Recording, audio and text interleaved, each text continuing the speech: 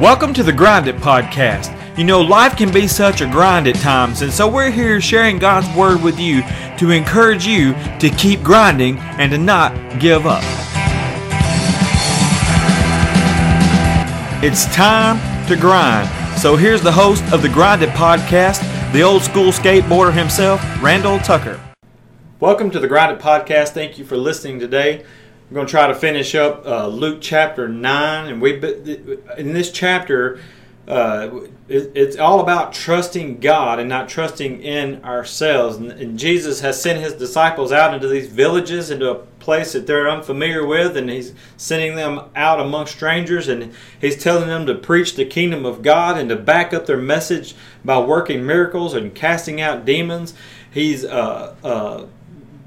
been around a crowd of people, and the disciples come back to Him and they're reporting everything that God had done through them as they were into these villages, and they see thousands upon thousands of people who are hungry, and Jesus tells His disciples, He says, you feed them. And they're like, how are we going to feed all these people? Look at all these people, and there's not enough food here to feed all these people. And so Jesus was testing their faith, really, and seeing if they were going to trust in themselves or if they were going to trust in God and to provide. And so they failed the test, of course, just like we do on a daily basis.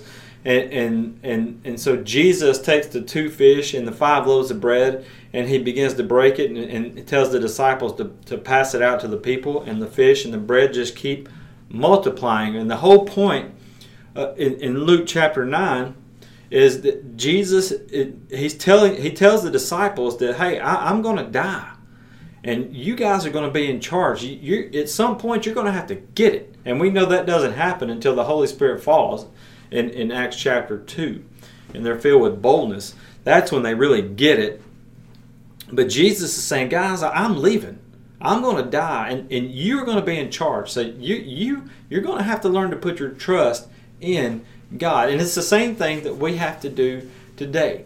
The thing is, they had God in the flesh walking right there with them, and they still struggled. And we don't have that luxury today. God is spirit, and those who worship Him must worship Him in spirit and truth. We don't have God standing before us. We don't have angels, appearing to us. We don't have Jesus standing here in the flesh that's tangible. We just have the Bible. We have God's Word. And so, and we talk about Romans 10:17, faith comes by hearing, and hearing by the Word of God. And it's crucial that we are in the Word of God so that we can take the faith that God has given us, this measure of faith, and grow it. And on a daily basis, that we are putting our trust, our faith in God and not of ourselves.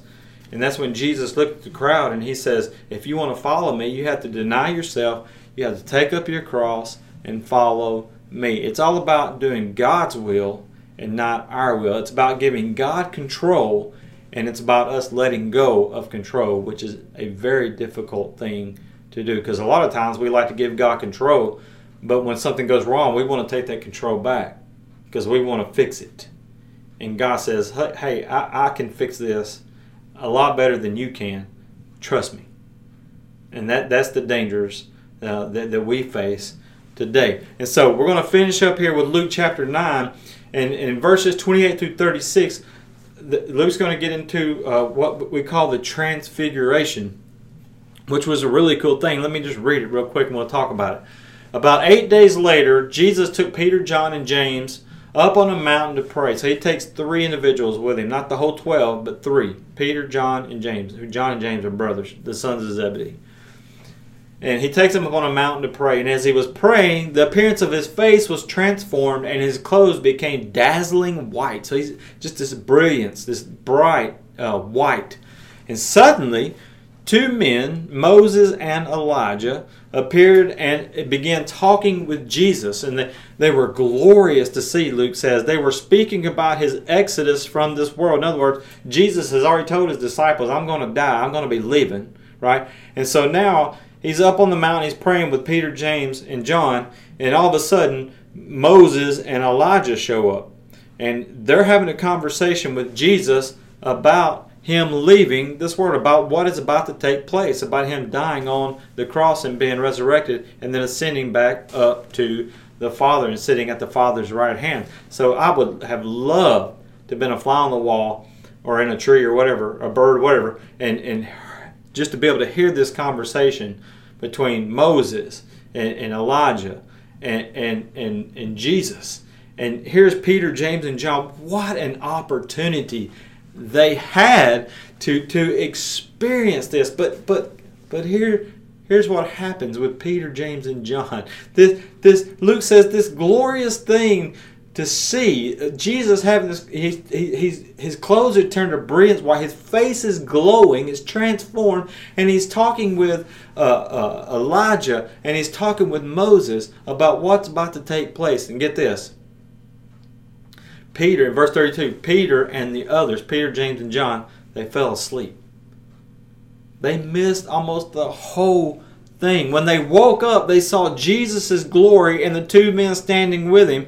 As Moses and Elijah were starting to leave, Peter, not knowing what he was saying, blurted out, "Master, it's wonderful for us to be here. Let's make 3 shelters as memorials, one for you, one for Moses, and one for Elijah."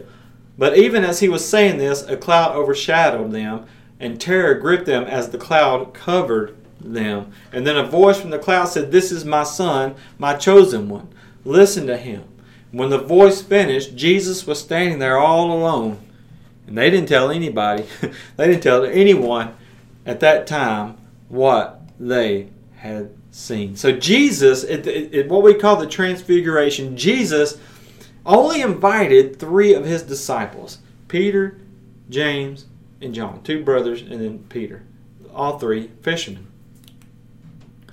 One of the greatest events that has ever happened in the history of mankind, besides the birth of Jesus and the resurrection of Jesus, you have the transfiguration. And these guys, they pretty much missed the whole thing. They got to see the very end. They missed it because they were sleeping.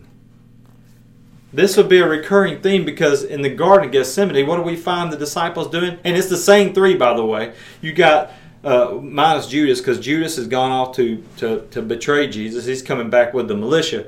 So you got the other 11 disciples there in the Garden of Gethsemane. Jesus takes Peter, James, and John out a little further from the rest of the group, and he tells them, you sit here and you watch and you pray with me while I'm going over here alone to pray. And what happens?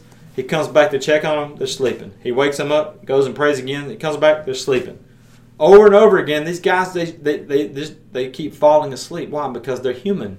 And they don't really understand what's going on. They don't get the brevity of it. They don't understand the magnitude of what is taking place, and especially in the Garden of Gethsemane. And so they wake up at the very end, and they see Moses and Elijah walking away.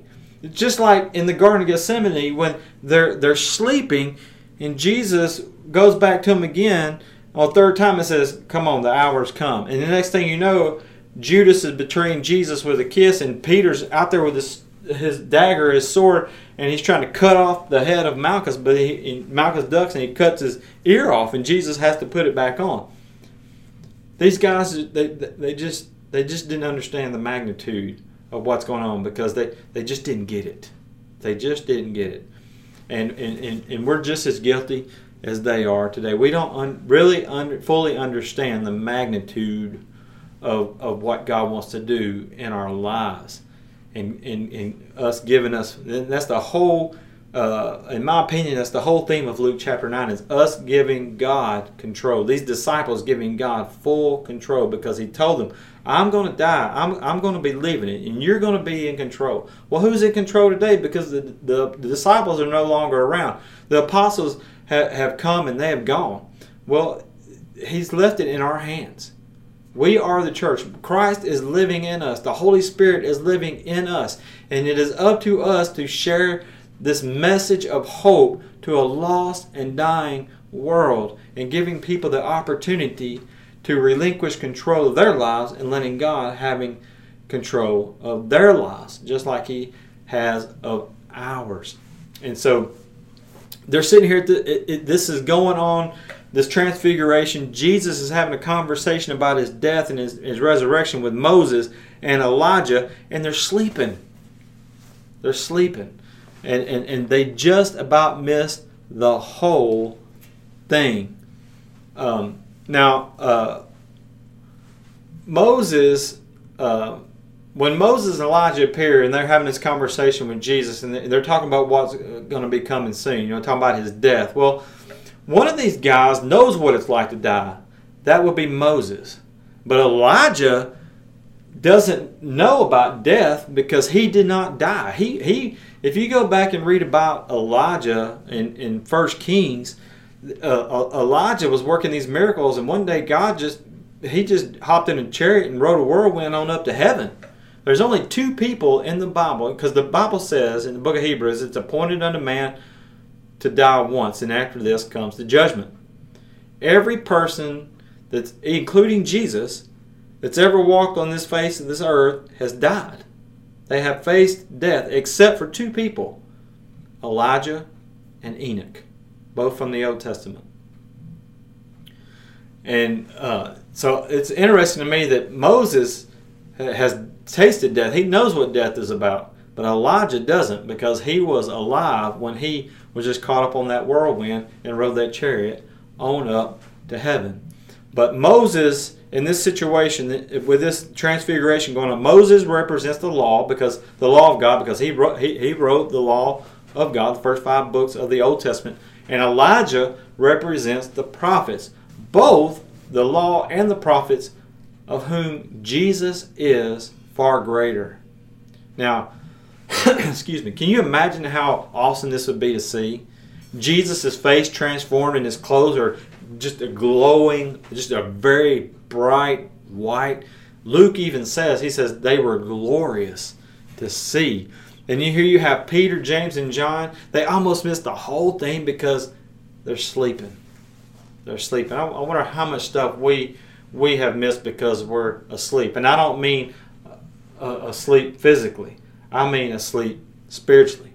Because God wants to do so many things in our lives. And God is doing things in other people's lives. But yet we're over here spiritually asleep. And we're about to miss the whole thing. And we need to wake up and get involved in what God is doing. That's what Peter, James, and John, they wake up and they about miss the whole thing. Elijah and Moses, they're walking away. They're walking away and just to try to catch a piece of the action.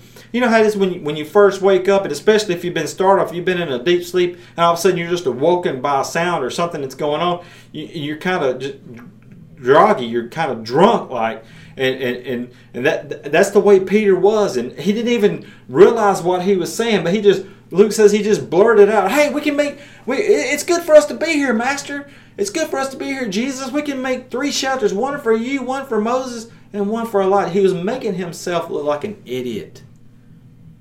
But he wanted to be like, "Hey, we're not asleep. We know what's going on the whole time. We're pretending. Now I know what's going on." But he made himself look like an idiot. Because he had no idea what he was saying. He had no idea what was going on. He was asleep. And he just happened to wake up there at the very end. And I mean, think about it. What does Moses and Elijah need a shelter for? What does Jesus need a shelter for? And so they walk away and they disappear into this cloud. And a voice comes out of the cloud and says, and this is the second time that this has happened. God says, "This is my son, my chosen one. Listen to him." And the last time this happened was at the baptism of Jesus, when John baptized Jesus and they come up out of that water. And God's voice came down from heaven and said, "This is my son, in whom I'm well pleased. Listen to him." And before we go to break, I just have this thought. Well, I want to know. I want to know, why did Peter, James, and John not tell anybody about what they saw? Is it because they slept through it and missed it? Are they too embarrassed because of their incapability to stay awake? And we talk about there's questions we want to ask certain people when we get to heaven. There's some things that that the Bible talks about, but we just don't really have the answers to. And so we're going to ask the questions when we get to heaven. And this is one of the questions that I want to ask. Why did you not tell anybody about what you saw at the Transfiguration? Were you too embarrassed because you don't want to tell people that you fell asleep? When we come back from break, we're going to finish Luke chapter 9. We'll be right back. We all know technology is great when it's operating properly, but when it's not, it can be a huge headache. Well, I want to tell you about my friend Joshua. He is a tech guru, and he is here to help you with any problems that you are having with your computer or your phone. Joshua offers computer troubleshooting. He can get rid of those viruses that slow your computer down. He offers computer training. He offers iPhone and iPad tutoring. He has Wi-Fi support. He offers web hosting. Joshua can come over to your house, or he can help you with your situation by phone. Check out his website at joshuastechservices.com or give him a call at 865-268-6698. So Jesus just had this amazing event take place in the Transfiguration, right? He's tried to explain to his disciples that they've got to trust him, that they've got to fully rely on God, and he's also told them that he's going to die, that he's going to be betrayed, he's going to be crucified, resurrected, and this is going to come up again. Actually, it's going to come up the very next day. So they come down from the mountain after seeing the Transfiguration, after getting them a good nap and missing it and seeing the very end of it, right? They come down the mountain, and as soon as they come down the mountain, they're spotted by a crowd. And this crowd gathers around Jesus, and they have been looking for Jesus. And my question is, why are they looking for Jesus? Well, I believe it's because of selfish reasons. Because we have seen all throughout the book of Luke in the first 8 chapters that people have come to Jesus because they needed a healing, or they needed demons to be cast out. In other words, they were selfish. They were coming to Jesus for selfish reasons. I haven't seen or read about very many people. Even when you read through all 4 Gospels, we don't see very many people that come to Jesus just to hang out or to give him a break, or just to get to know him. We always see people who are coming to Jesus with needs. They always come to Jesus wanting something from Jesus. And as soon as he comes down from this great experience, this Transfiguration, and talking to Moses and Elijah about what's about to take place on the cross and being resurrected, as soon as he comes down off that mountain with Peter, James, and John, he's met by this crowd who is selfish, who has needs, who has wants, and they're wanting Jesus to take care of this and that. And there is this guy who has a son who is demon possessed, and he even tells Jesus, he says, "Look, man," he said, I brought my son to your disciples, and they can't do anything about it. They couldn't cast out this demon, and we know from Matthew chapter 17, verse 21, that Jesus said this kind of demon only comes out by prayer and by fasting, which evidently is something that the disciples lacked because they couldn't do it. They could not get the job done. And so the man had to come to Jesus instead of his disciples, because evidently they don't pray a whole lot and they didn't fast a whole lot. And they couldn't cast out the demon. And so the guy comes up to Jesus after he just had this mountaintop experience, if you will, this Transfiguration, talking to Moses and Elijah. And he says, "Look, your disciples couldn't get this done. I need you to get this demon out of my kid. He's throwing my kid to the ground and making him have fits, and he's hurting my son." And Jesus says, well, and I think it's with a little bit of frustration, he says, "You faithless and corrupt people, how long must I be with you and put up with you?" And then he said to the man, "Bring your son here." Why? And so my question is, why is he frustrated? But if you think about it for a minute, he's dealing with people who are following him to get something from him. And this is going on all of the time. Some people are following him for entertainment because they've seen the miracles and they want to see what he's going to do next. Some people are questioning his every move, like the religious leaders, and they're watching him from a distance, and they question everything that he says, everything that he does, and they're dissecting every word that comes from his mouth, right? And he has given the power to his disciples, his faithful followers, these 12 men, and they couldn't get the job done because their faith wavered from day to day. And in the previous podcast, we talked about James chapter 1. It says, if you ask anything from God and waver, if you ask anything from God in doubt, you're not going to get it. And we see that on a daily basis with these disciples, with these 12 men. They constantly put their trust back into themselves, back into the flesh, and they did not fully trust God. And that's what Jesus was trying to instill in them, that they have to trust God and not themselves. You know, how are you going to, what have you got to feed all these people, Philip? We can't feed all these people. And Jesus says, watch this, 2 fish and 5 loaves of bread, and he feeds over 5,000 people. You know, put your faith in God and not yourself. Well, Jesus is frustrated because people are just doubting him left and right. And you have God in the flesh doing all these miracles, doing all these great things, and the people, they don't get it. And his time is running out.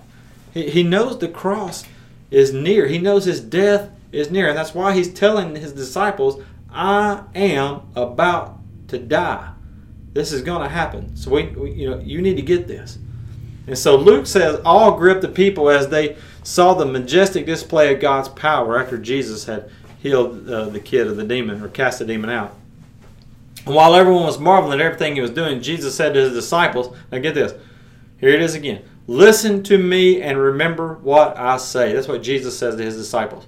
The Son of Man is going to be betrayed into the hands of his enemies, but they didn't know what he meant. Its significance was hidden from them, so they could not understand it, and they were afraid to ask him about it. So, like when Jesus gave them when he taught in parables, the disciples had no problems, no issues asking Jesus. He said, we don't understand this. Can you explain it to us?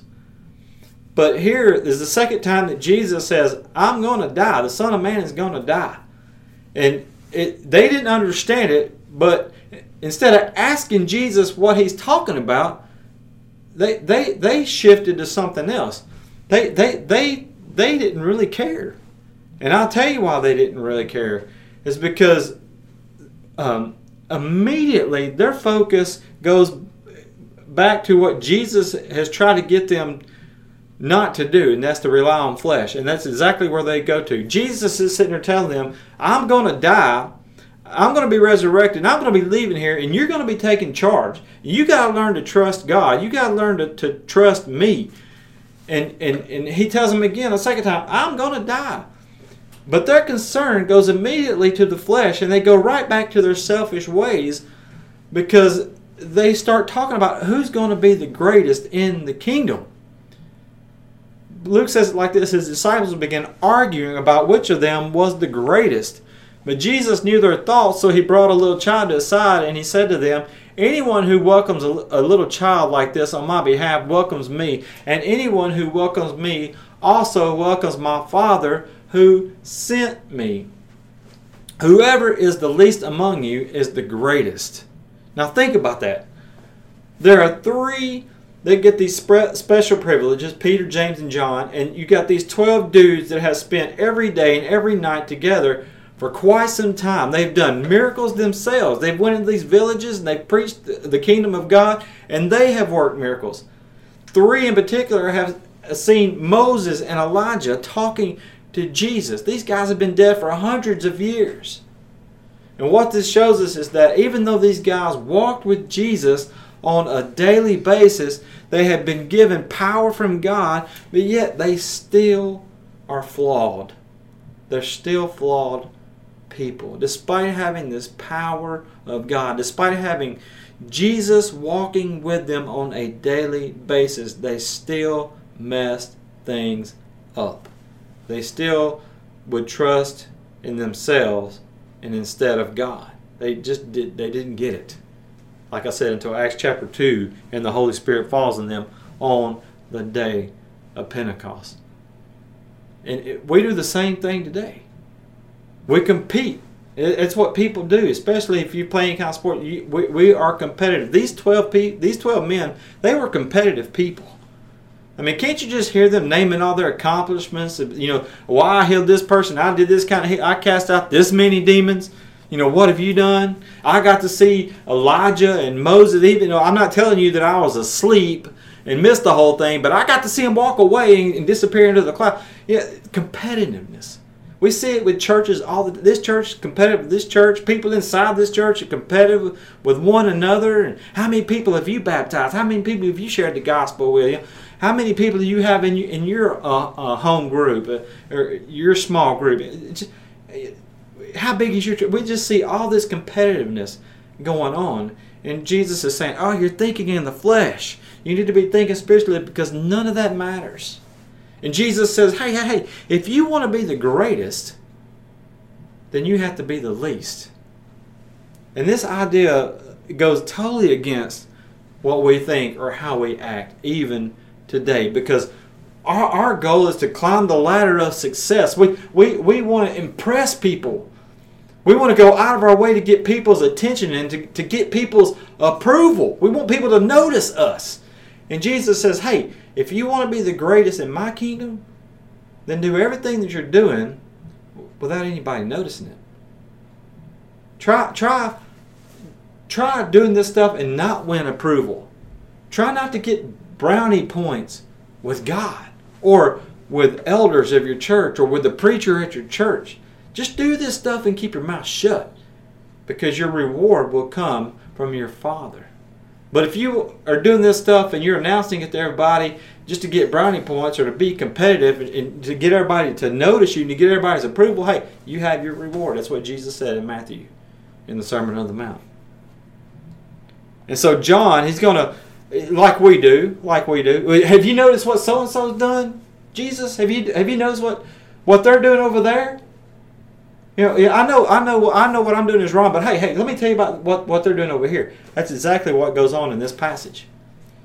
John tries to deflect Jesus' attention from them onto some other people, and he says this. John says to Jesus, Master, we saw somebody using your name to cast out demons, but we told him to stop. We told him to stop because he's not in our group. He's not a part of us. And Jesus said in verse 50, don't stop him. Anyone who is not against you is for you. Okay, Jesus. You know, we're to be the least, right? But we're going to show you how good we are by telling you about a guy that we said to stop using your name to cast out demons. Because he's not one of us. We are your disciple. You handpicked us, and this guy is not a part of our group, which sounds real cliquish, right? We're not going to let this guy talk or preach in your name or cast out demons in your name, because he is not one of your handpicked disciples. He's just out there using your name, and he's not one of us. So we told him to stop. We don't care, Jesus, that you're about to die. We know that you've told us that twice in just a matter of a couple of days here, but we're worried about who's going to be the greatest in the kingdom. And we're not going to allow this guy out there that's not a part of us, one of us, your hand-picked 12 disciples, he's not in our group, so we're not going to allow him to use your name. And Jesus says, guys, don't discourage anybody that's trying to do the will of God. If he isn't against you, he's for you. This is all I'm going to say about this, but I belong to a certain flavor of a church that thinks they're the only ones going to heaven, and they condemn everybody else to hell. And let me tell you, we're 2,000 years removed from Jesus being on the earth, and the church starting in Acts chapter 2. And there's not one church, not one, that has everything right. It's got it all together. We have no place to be condemning anybody that's trying to follow Christ. Now, if they're doing something that's strictly off basis with Scripture, then do like Priscilla and Aquila did with Apollos and take them to the side and say, hey, there's a better way, and here's the right way, the correct way, and show them in Scripture what Scripture says, and do it in a loving way. But don't beat somebody over the head with the Bible and condemn them to hell when they're trying their best to follow Jesus. And I had a friend this week that this happened to. She was walking to her car, and she sees a gentleman that was putting away a buggy in a parking lot, and she says, "Merry Christmas," because Christmas is this weekend as I'm recording this. This is a Thursday, a couple of days before Christmas. But she tells this guy, she says, "Merry Christmas," and then the guy just goes into her about it not being Jesus' birthday, and he starts slamming her with all these different scriptures, just condemning her because she said Merry Christmas. And she's trying to explain to him, she said, "I know it's not Jesus' actual birthday, but it's a day that we celebrate as a people, as a nation. We have chosen to celebrate the birth of our Savior." And this guy is supposedly a Christian, but he is taking Scripture, he's taking the Bible and beating her up and condemning her and saying that she is not a believer, that she does not follow Christ because she just told him Merry Christmas. That's not the way to get anybody to heaven. That's not encouraging to anybody. And matter of fact, she was so discouraged that she was trying to call people to talk about, because this guy had her so fired up by condemning her because he was not being like Jesus, even though he was beating her up with Scripture. He could quote the Scriptures. He could quote the Scriptures, but he was not being Jesus. He was not confronting her in a loving way. And he would just spout off these, he would spout off like Acts so-and-so. He wouldn't even tell her the Scripture and what the Scriptures say. And she would beg him, "What does that Scripture say? What are you trying to tell me?" And the guy would just say something different. He wouldn't even answer her questions. Never, ever discourage anybody that is trying to follow Jesus. And that's what Jesus told his disciples. Hey, don't stop that man from trying to cast out demons in my name just because he's not a part of our group. He's doing the right thing. He's trying to follow me, and he's trying to help somebody else in my name. So don't dare stop him. So why would we do that today?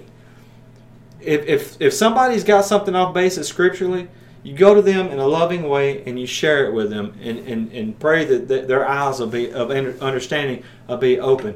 But don't discourage somebody from following Jesus Christ. And what did Jesus say? He says, if you become a stumbling block to somebody and they quit following me, he said it'd be better for you if you had a millstone tied around your neck and was thrown into the sea and drowned. Never discourage anybody from following Jesus. If they don't believe exactly like you do, then have a conversation with them.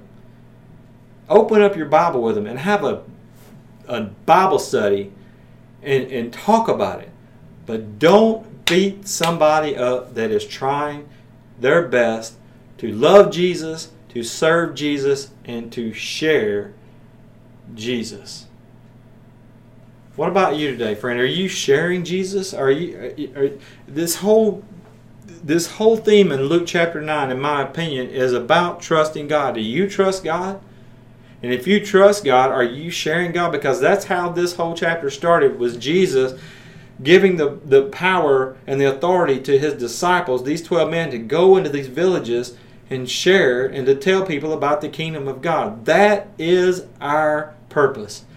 Our main purpose is to share the gospel of Jesus Christ. And if we say we trust God and we serve God, we better be telling people about God. We better be sharing the message of the death, burial, and the resurrection of Jesus Christ with those who are lost without Jesus Christ, and giving them this message of hope that they too can have salvation, that they too can have the hope of one day that when they take their last breath on this earth, that they'll take their first breath in eternity with God in heaven. Because if we die without Jesus Christ, then we will die separated eternally from God, never to have an opportunity again to get it right with God.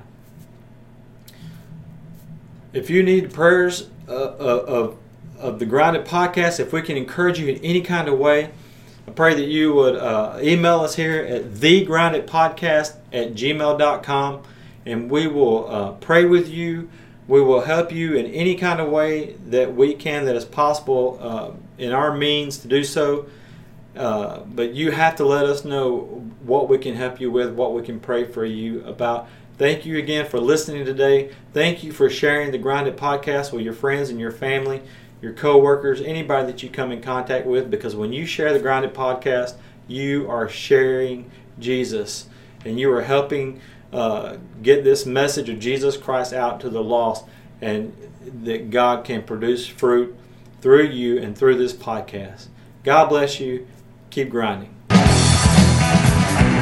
Thank you for listening to the Grind It Podcast today. May God bless you. If you have any comments or questions, you can email them to us at thegrinditpodcast@gmail.com. If you would like Randy to come and speak at your church or your next event, you can contact him through that same email address.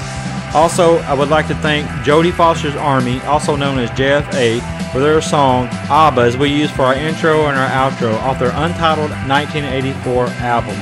May God bless you, and remember, keep your eyes on Jesus and keep grinding.